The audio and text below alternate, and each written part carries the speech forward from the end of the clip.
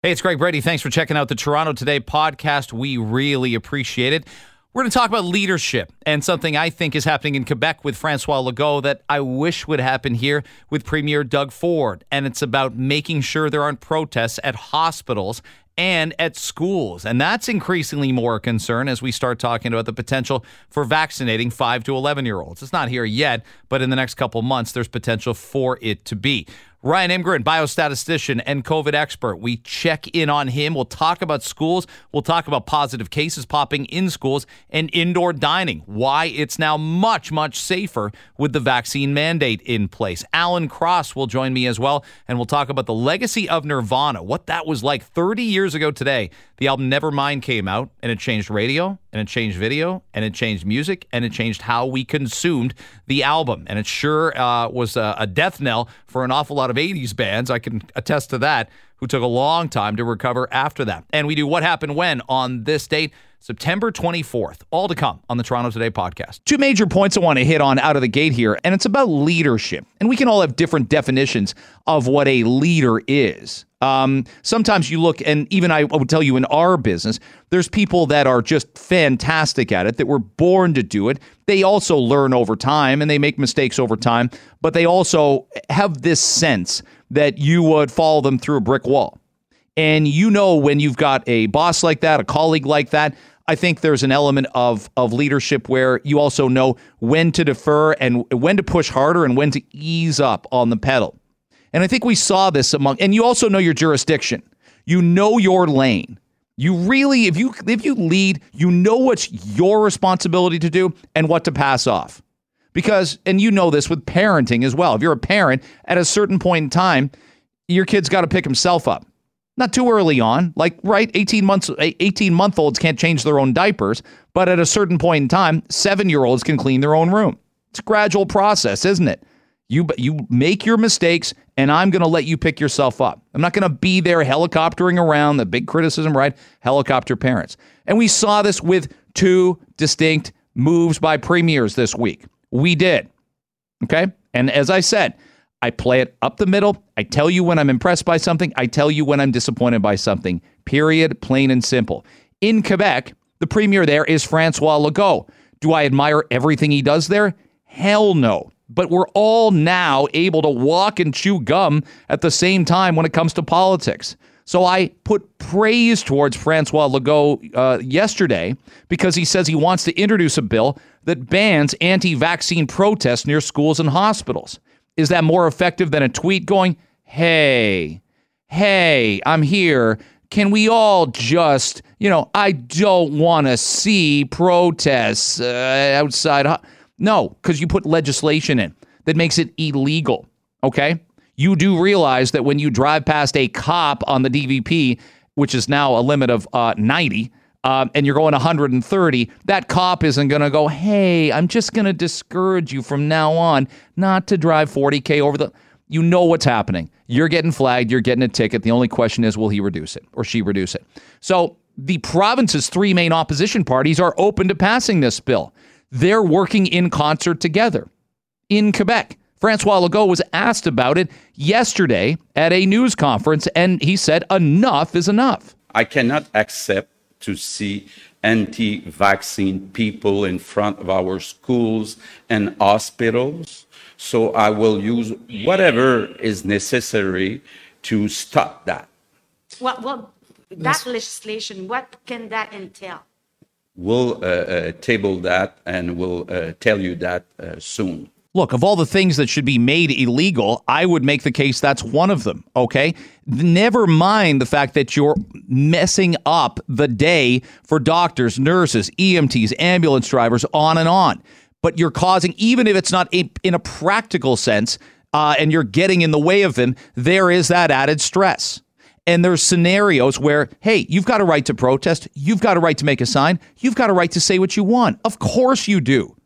But we aren't going to let you come into the school. Well, I pay for a school. We've seen this in the States. We've seen protesters go into actual schools, actual public schools, complaining about masks, which I think is ridiculous. I can have an opinion about masks that might not match yours, and where we should wear them, and how long we should wear them, and how much our kids should wear them. We can have a conversation about that. And at the end of the day, maybe we're going to agree more than we disagree. Maybe we're going to be adamantly disagreeing 5 minutes more than we thought we would 5 minutes after we debated it.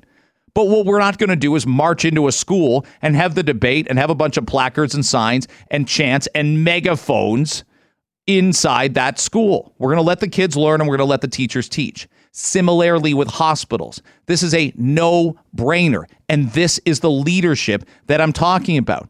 And again, we've got to stop the whataboutism. Nothing's worse than whataboutism. Hey, Brady, what about Bill 21? What about it? It's gross. It's stupid. I don't like it. But does that mean Francois Legault is going to make every bit of legislation as gross and stupid as Bill 21? No.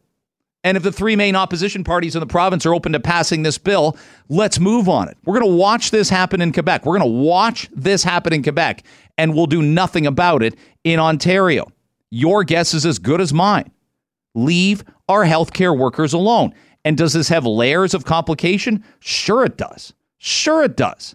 Like, what do we do if nurses, actual nurses, are outside, sitting outside their workplace with placards? They do work there. How far does the law go? I understand it. I understand. We've got to figure that out. But not doing anything is 10 times worse than deciding what the parameters of the law are.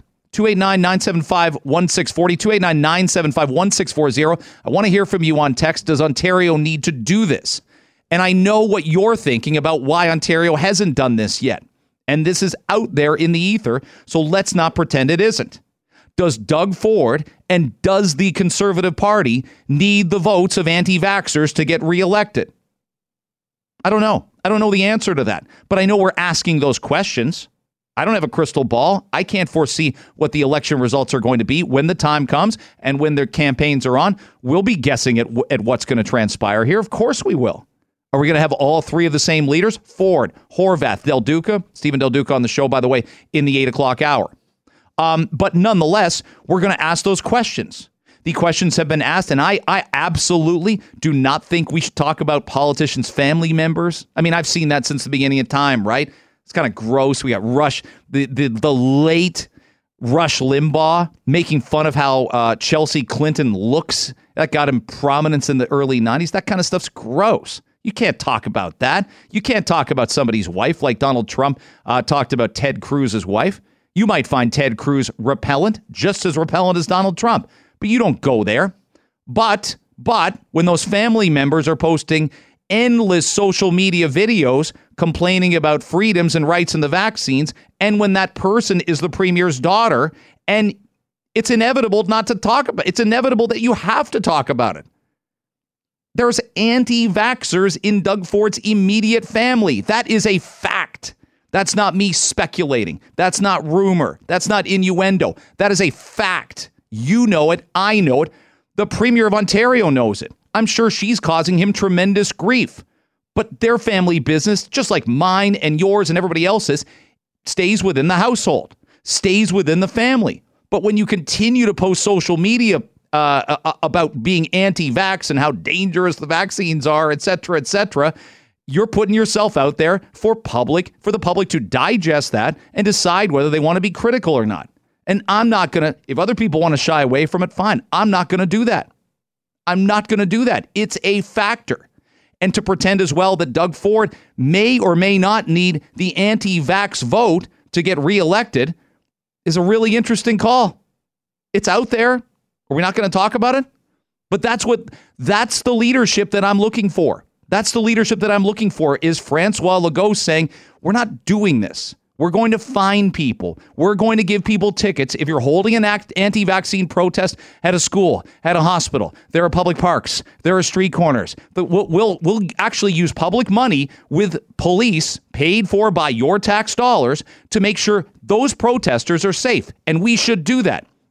Unless it's at a school, unless it's at a hospital. I'm seeing this story, by the way, from Sky Sports News. Drinking alcohol in seats at football grounds has been banned since 1985, but could be reinstated as part of a fan-led review into the game. That's interesting. When you go to Europe, by the way, you got to drink in the hallways, like in the corridors. You can't take alcohol to the seat. I maintain if they ever did that with baseball games here, attendance would plummet. People have to have a beer. It's not. There's a lot of pitching changes and whatnot. I may need to be drinking alcohol watching my kids' team play in Sudbury this week on Sunday. It's been a tough run. I'm just going to leave it there. We go up there right now to talk to Ryan Imgren, biostatistician. He posted pictures. He was out for dinner last night, social butterfly that he is. And I warn you about this all the time. When you post pictures about where you are doing things, you're going to get people, you're going to get the nanny state coming after you going, hey, listen, risk mitigation. But you know your risk mitigation stuff. Like I hope you're muting and blocking people on a regular basis like I am.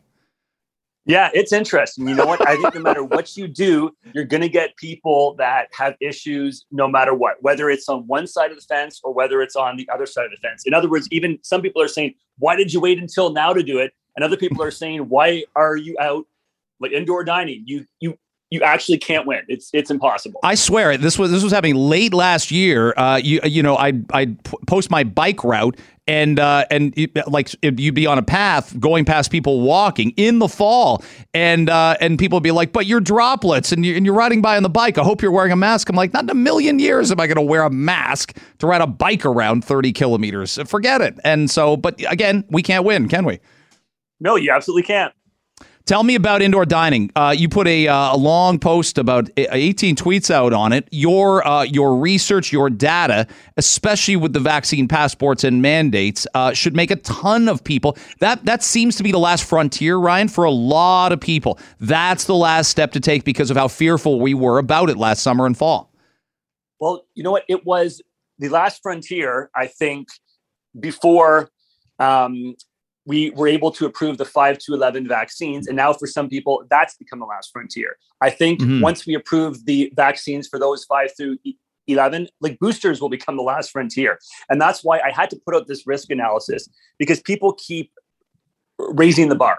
And I think in a situation like this, when you have vaccine passports, the risk associated with indoor dining is minimal. And I assumed like a worst case scenario, this was a, Wuhan restaurant with extremely poor ventilation. Mask compliance among the staff was like 8%.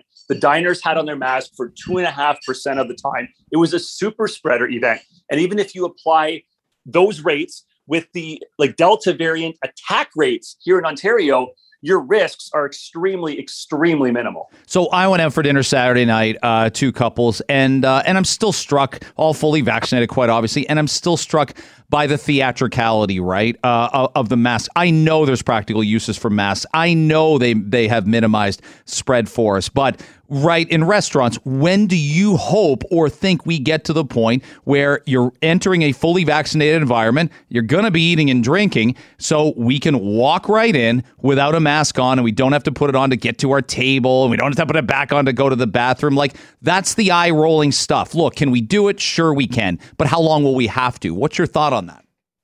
You're right. I think in some of those indoor dining environments where you're eating anyways without a mask on, it doesn't really matter if you're walking in with a mask on. That's very, very short contact with you have. Mm-hmm. Now, that being said, I mean, there are some environments where you may have very, very young kids, you may have immunocompromised, whatever. But I think to remove those masks, because it isn't, the world's biggest inconvenience, I do think if we waited for 1 month after the 5 to 11-year-olds are able to be vaccinated, in a situation like that, we could definitely remove masks. And I think we should say that before they even get introduced, because if not, we're going to have people once again raise the bar and say, no, let's wait through 0 through 4. No, let's wait for this. No, let's wait for this.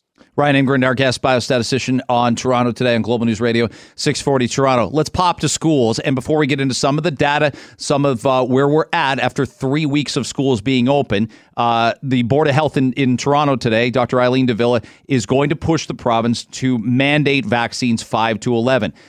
A, good idea. B, do you think the province does it? I couldn't get that out without a little bit of a chuckle, because I think we know the answer to B. What about your A? It's a fantastic idea. I mean, this is something which should have been done much, much earlier. Right now, frankly, we should have vaccines mandated for high school students. And it's interesting, too, because we've got an online option. So it's not as if we're even saying to high school students, look, if you don't get vaccinated, we're not able to educate you here in Ontario. You simply move them to an online environment.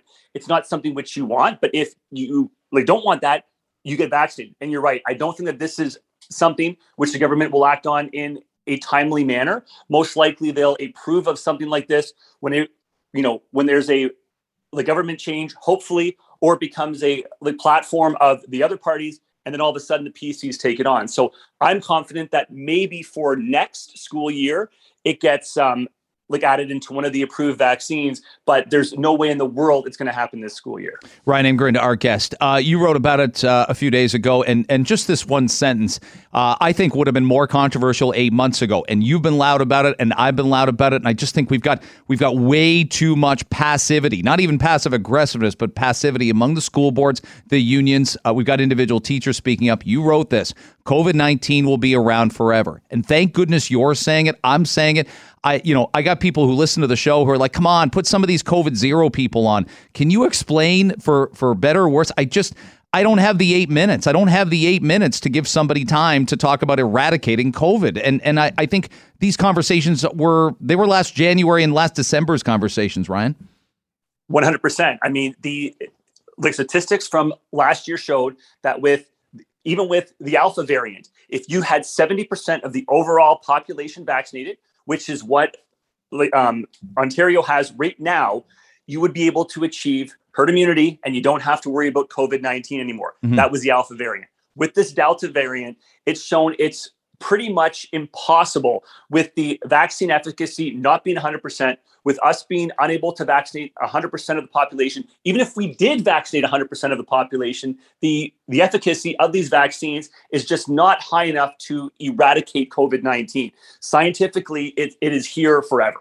So here's my thought on schools, and you tell me if I'm right or wrong, and we can get into it a little bit. We were bound to see cases pop. We were bound to see positive tests. And I understand the idea that some schools would have to close while some of these positive tests took place. Here's what I don't see, and I feel like the media, the media coverage, I feel like they'd be all over it. If we had kids in hospitals right now, if we had kids that were suffering tremendously bad outcomes because of positive cases, it would be problematic. We're not. Your concern and my concern is acquiring it in schools and taking it back to unvaccinated households or doing reckless and right now not safe things with these kids.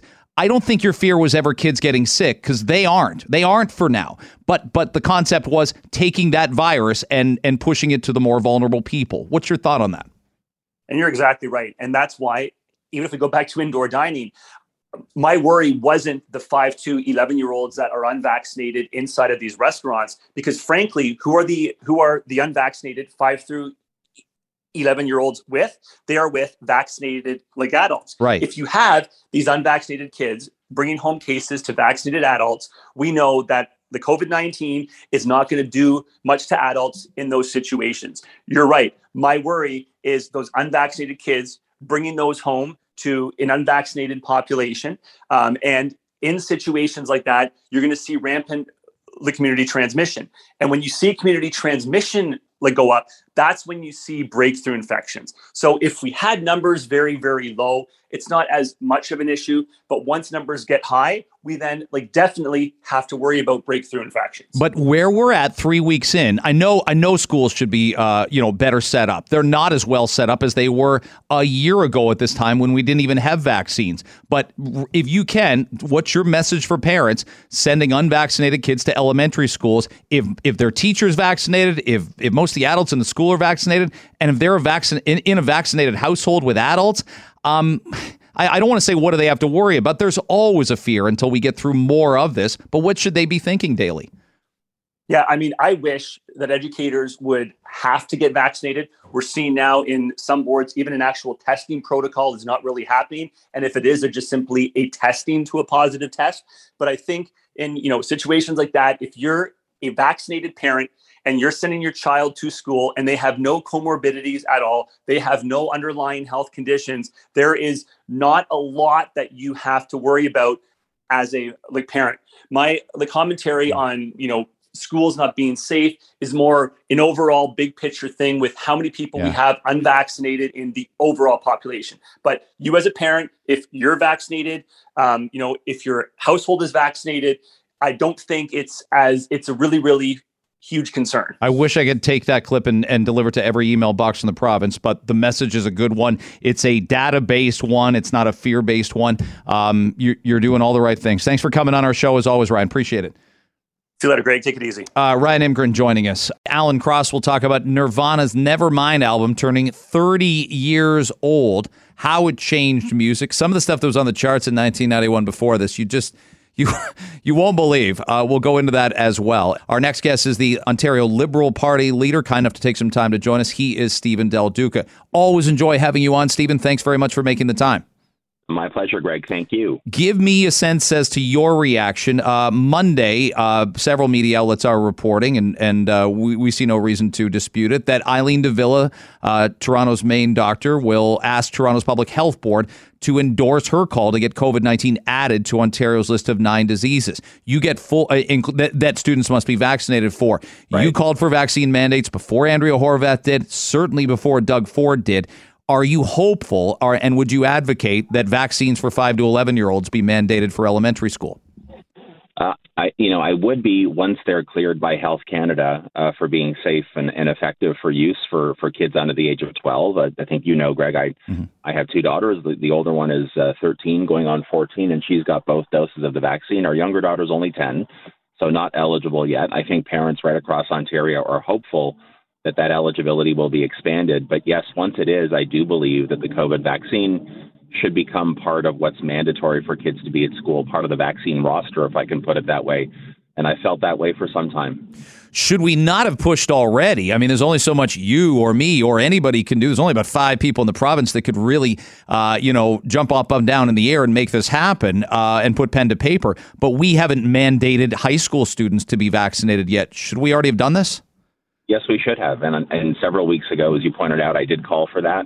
I've been pretty consistent on this all the way through. But I think what we saw really clearly from Doug Ford earlier this week when he finally spoke to media, I think it was just yesterday or the day before, he admits that he is reluctant to do a lot of this stuff, whether it's the certificate or the mandates. And that reluctance kind of shows in the way that he and his team approach all of these issues. It's like it's grudging. And we're always just a little bit late to the dance, so to speak. And I've said from the very beginning, we should be leading on this. We should be listening to the science on this. Almost, the overwhelming majority of Ontarians have done the right thing. It's only a small segment that's still either hesitating or opposed. But I think strong leadership backed up by the science that's responsible would help us get the job done. Stephen Del Duca is joining us, Ontario Liberal leader, on Toronto Today with Greg Brady.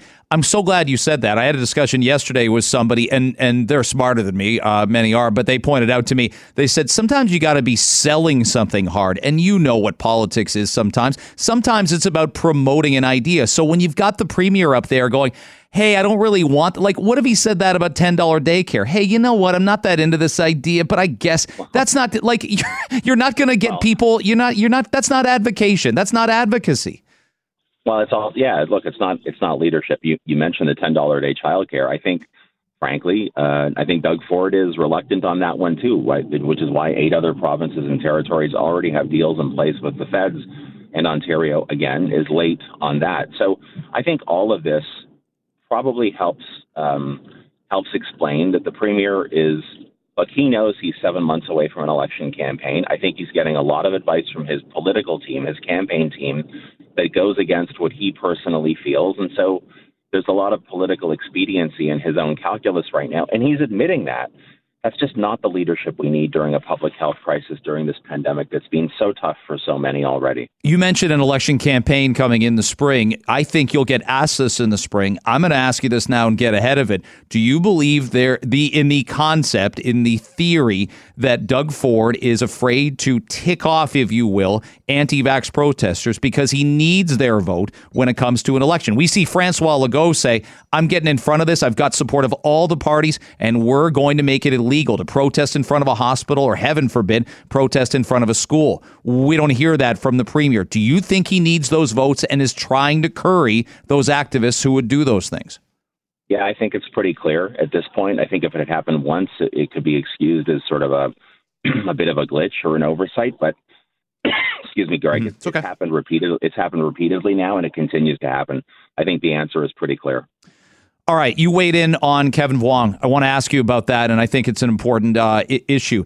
The issue with Kevin Vuong that I think you have Adam Vaughan, the former MP, who's very vocal, very demonstrative, who basically introduced Mr. Vuong to that riding and advocated for his election there. You were out campaigning with him as well. This is not the issue of whether he's innocent or guilty of the crime. You don't know. I don't know. Maybe 3 people know. But what it is not being honest, not being accountable, not being truthful in the vetting process. Do I have that right?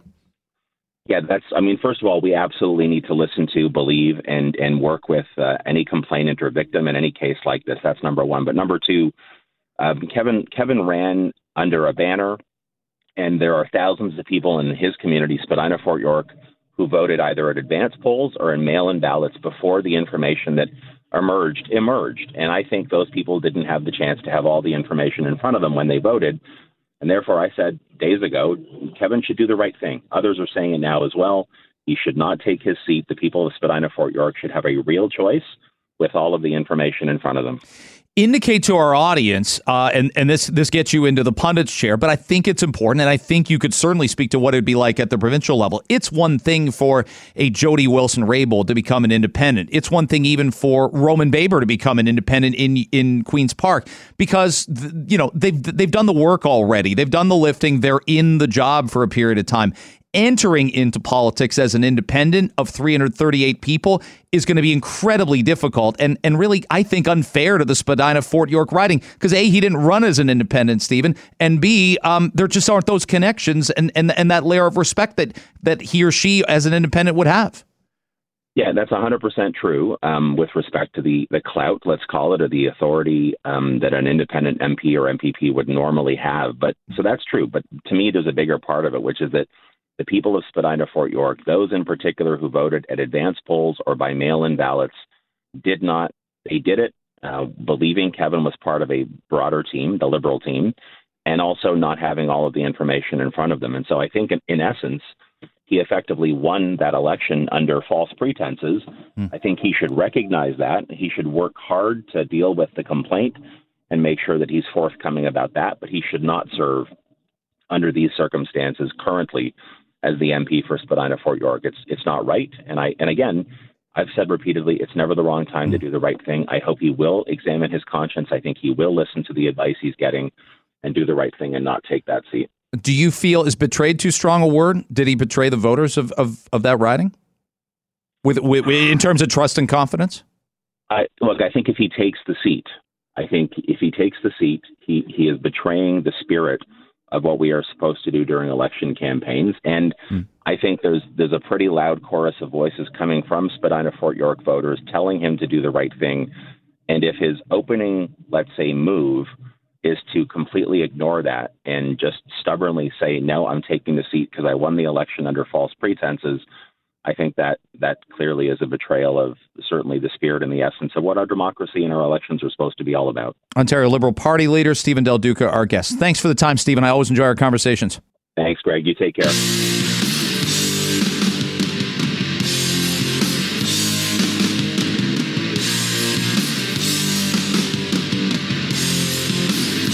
Yeah, listen, I thought I said no Bon Jovi on the show. No Bon Jovi. I mean, it's not a Buffalo radio station where he tried to buy the Buffalo Bills and then potentially move them to here to Toronto. So we should actually be more thankful to Bon Jovi. Him and, oh my God, Tim Lewicki. That's who it was.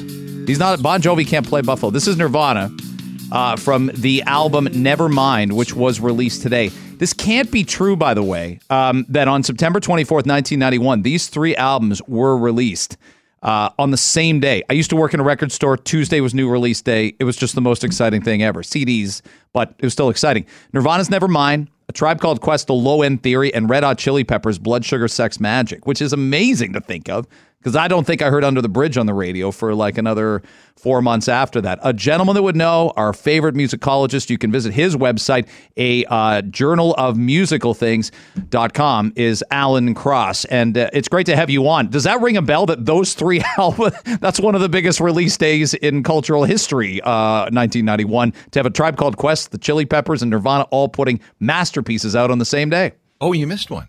Is it Soundgarden or the Pixies? Soundgarden, Bad Motorfinger. Oh my gosh. Wow. all on the same day. Rather remarkable. Rather remarkable. When did Nevermind first cross into your landscape, Alan, as something that was interesting, but also something that might have the ability to become a bit of a rocket ship? August 27th, Tuesday, August 27th at 11:38 a.m. And I'll tell you why. Somebody walked in the CD single and said, "Put this on next." I happen to be on the air. Yeah. And okay, what is it? Nirvana. Never heard of them. Okay, I put it on. And within 30 seconds, the request lines blew up with people going, "What is this? What's happening here?" And we had Smells Like Teen Spirit as a radio only thing until about, I think, September the 8th. And I was doing some clubs at the time.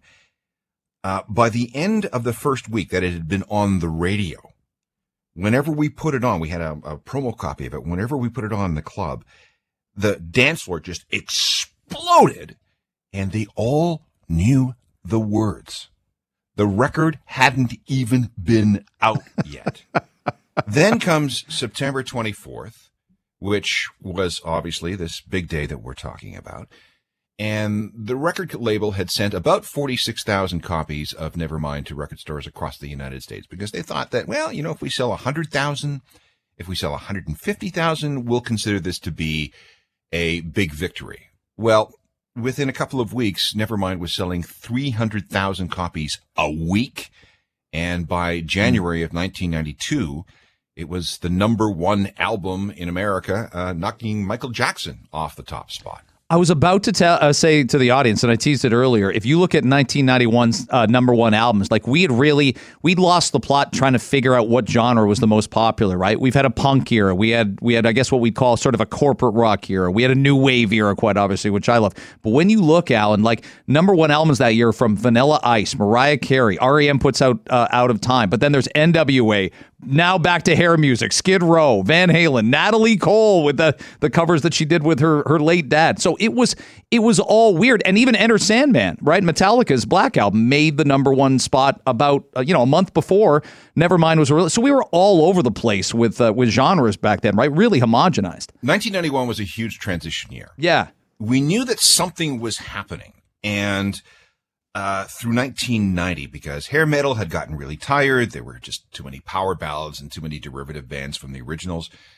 Classic rock had been kind of played out by that point, although the Rolling Stones had come back with the Steel Wheels tour.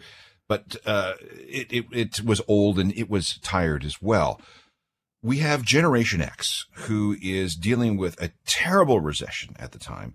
They're concerned that they will be the first generation in a very long time not to have a standard of living equal to that of their parents. We have the Gulf War. We have, all kinds of issues that are happening in society at that time. So the excesses in the party atmosphere of the hair metal thing it just did not work anymore.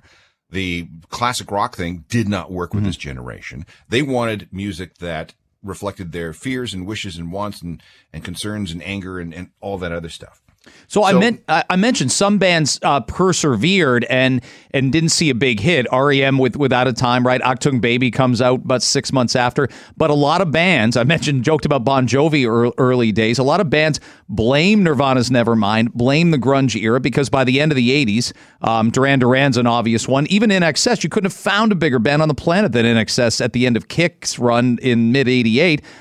Those bands had trouble getting arrested in the early 90s, the first couple years. Well, they did, because things changed so quickly because Generation X embraced this new, we'll call it slacker music. We'll call it, this depressing sort of angsty music that was in perfect keeping with the time. And Nirvana was this band that, it was almost like grunge with training wheels. And that sounds really terrible, but it was very accessible. It was also very hard. It was very angry, and it just worked. Now, if we go back, 1991, from about March of 1991, things really begin to change. REM releases the Out of Time album. Mm-hmm. We get the Smashing Pumpkins' Gish album.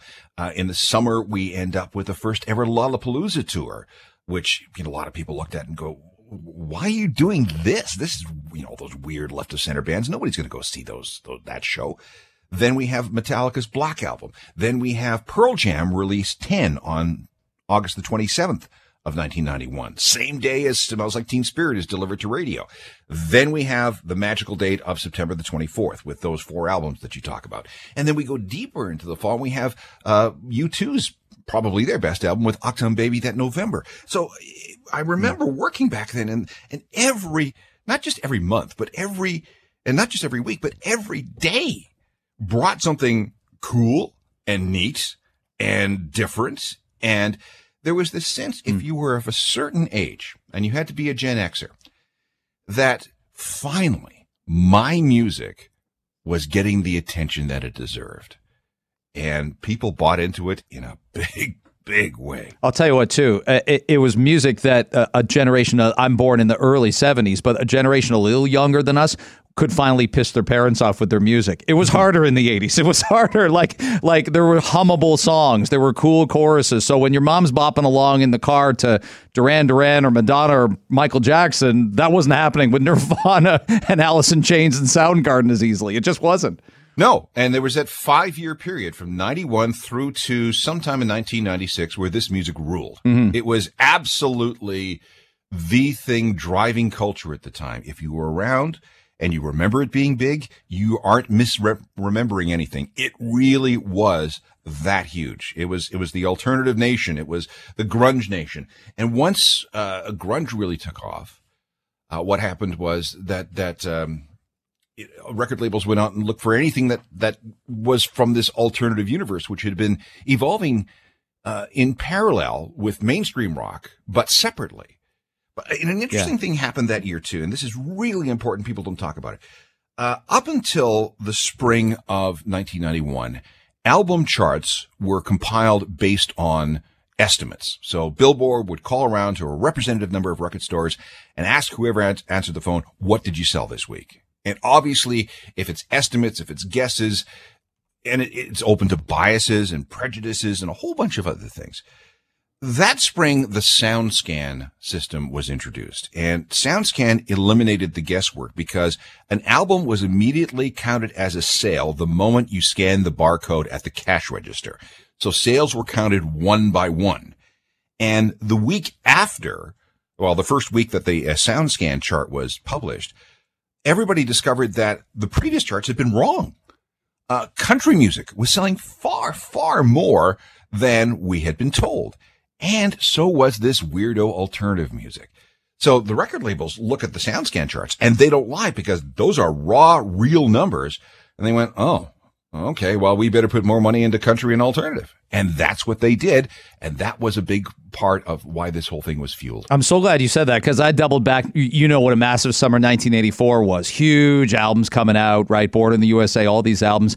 And I look and Purple Rain debuts at number 11 behind at number 10 Eliminator, which has been on the charts for 65 weeks. There's no way Eliminator in that week is selling more records than Prince's Purple Rain was, which everybody was buying en masse. But you nailed it. Like in that new way to distinguish, Purple Rain debuts at number 1, just like the Use Your Illusions album did, just like the 2 Springsteen albums did that later that spring. But that wasn't the case in 84. No, it wasn't, because again, they were estimates. And, before SoundScan came along, you sort of saw an album sort of creep up very slowly into the top 20 and then the top 10 and then wherever else. But with SoundScan, if there was a rush on a brand new release, and back then, like you said, records came out on Tuesdays, you knew it. And that record would finish very, very high rather than, lower in the charts and then have this slow and steady climb to the top. So the big questions, and I'll have to go kind of rapid fire, but give me your thoughts. What was Nirvana's shelf life? Had Cobain kept it together, not committed suicide? Was this a band that had already peaked out, that'd be hanging on, or could they have had, as I call it, Pearl Jam-esque staying power in your mind? No, I think they would have blown apart by 1995. Kurt would have gone solo. He would have found something else to do. He was more interested in a different kind of songwriting by that point. He was disillusioned with what had become of Nirvana because he professed not to want to be a big star. And he would have moved on. I think him and Courtney would have gotten divorced. That would have affected his music. And he would have become, a serious singer-songwriter kind of guy, although I don't think the music that he would have made in the future would have been as hard as it was. And Dave Grohl, that speaks for itself then. Dave Grohl doesn't stay long term, and that's just been one of the most, revelatory. If you stopped time in 1995 or went back in time in the DeLorean and said, this is Dave Grohl, he's going to have a 25-year run coming up on 30 years in one of the most popular rock bands, and he'll lead it and he'll play guitar.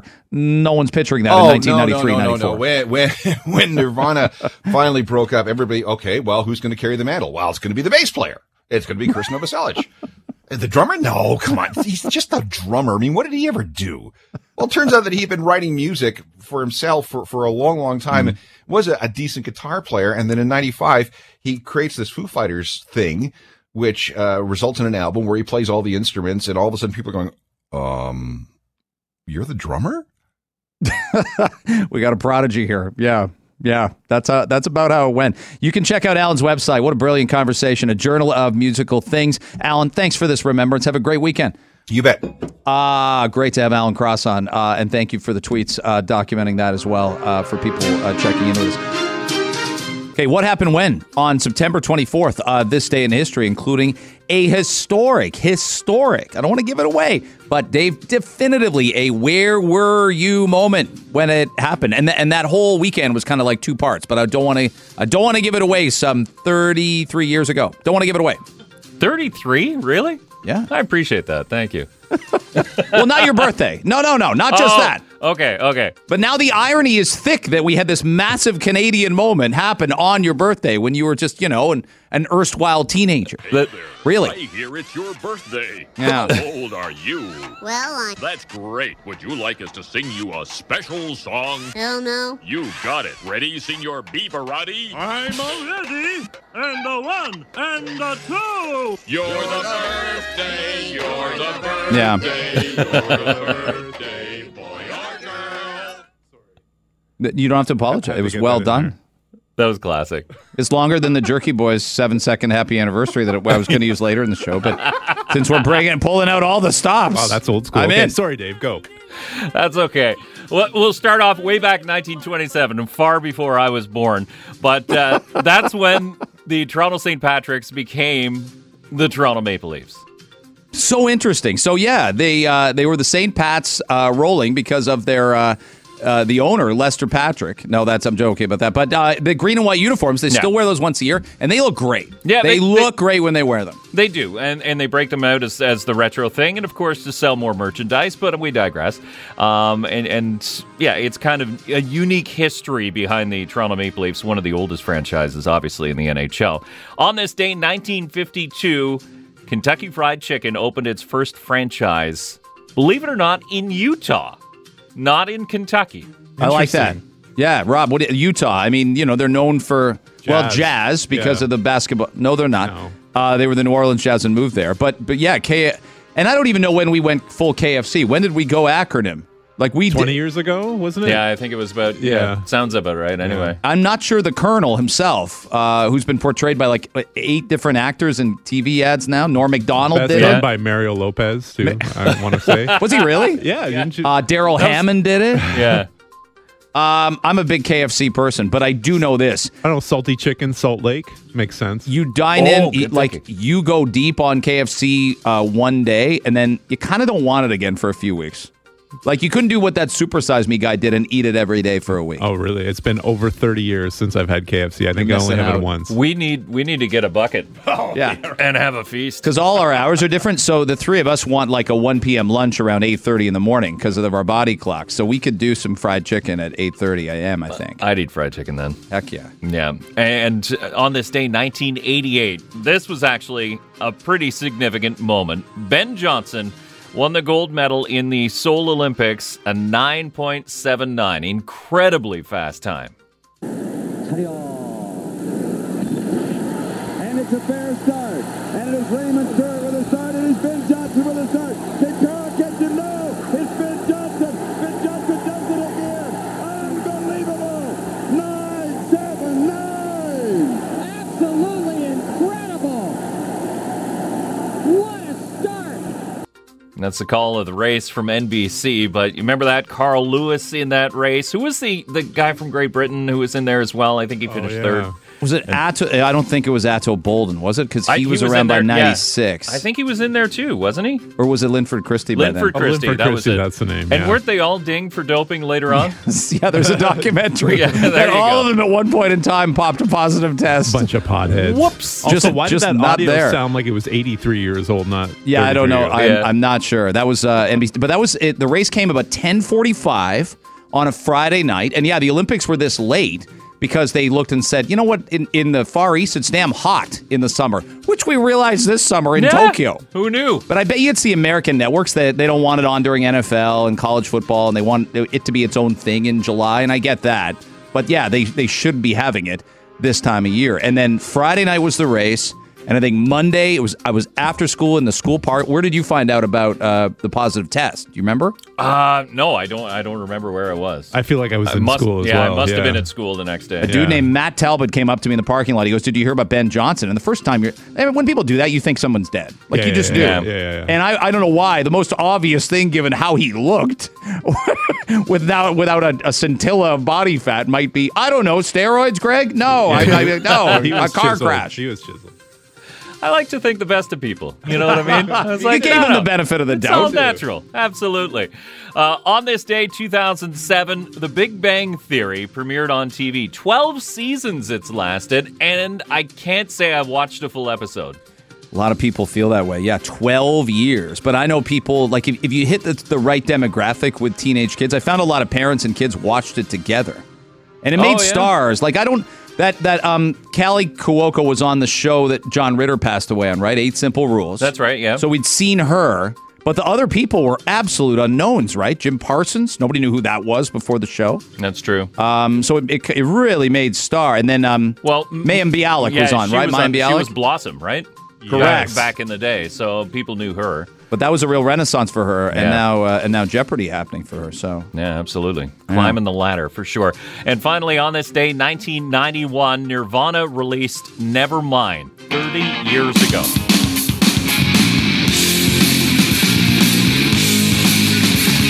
I know we were talking about videos. I still get a little disturbed, and it's meant to be like a disturbing video. Like, I don't like the janitor. The janitor absolutely creeps me out.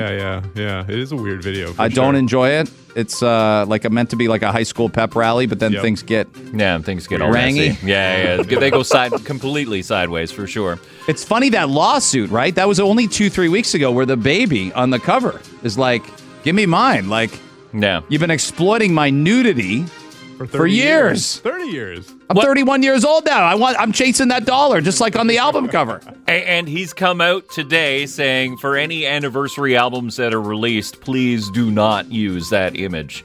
But how could you not? There is a 30th anniversary coming out with a bunch of new tracks, right? Or unreleased stuff. Oh, really? Yeah. It's interesting. I got that album, I think, 2 or 3 weeks after it came out. So I was on it early, only because I have an older brother. That's amazing, because I don't think I heard it on the radio until December I remember being in first year university, and I didn't hear it till maybe December. Much Music was playing the video probably by November, but I remember I bought the CD only because I was into Sonic Youth. I thought 2 albums that same year would have tremendous impact. This and Vanilla Ice's To the Extreme, and I was right about one of them. But I think you were right about both of them. Yeah, no, Vanilla Ice was. I'm just like, there's going to be all the influence. There'll be 30 hits for Vanilla Ice over the next several years. Reunion tours. Well, he had his rap rock band too, didn't he? He did, and the Ninja Turtles theme. Got that going for him. Winkle. Hey, thanks for checking out and listening to the Toronto Today podcast. We're back live Monday morning, 5:30 to 9, right here on Global News Radio, 640 Toronto. Please subscribe. Please have your friends subscribe and rate our podcast as well on Apple or wherever you get your podcasts. Appreciate you listening. Back at you on Monday. Have a great weekend.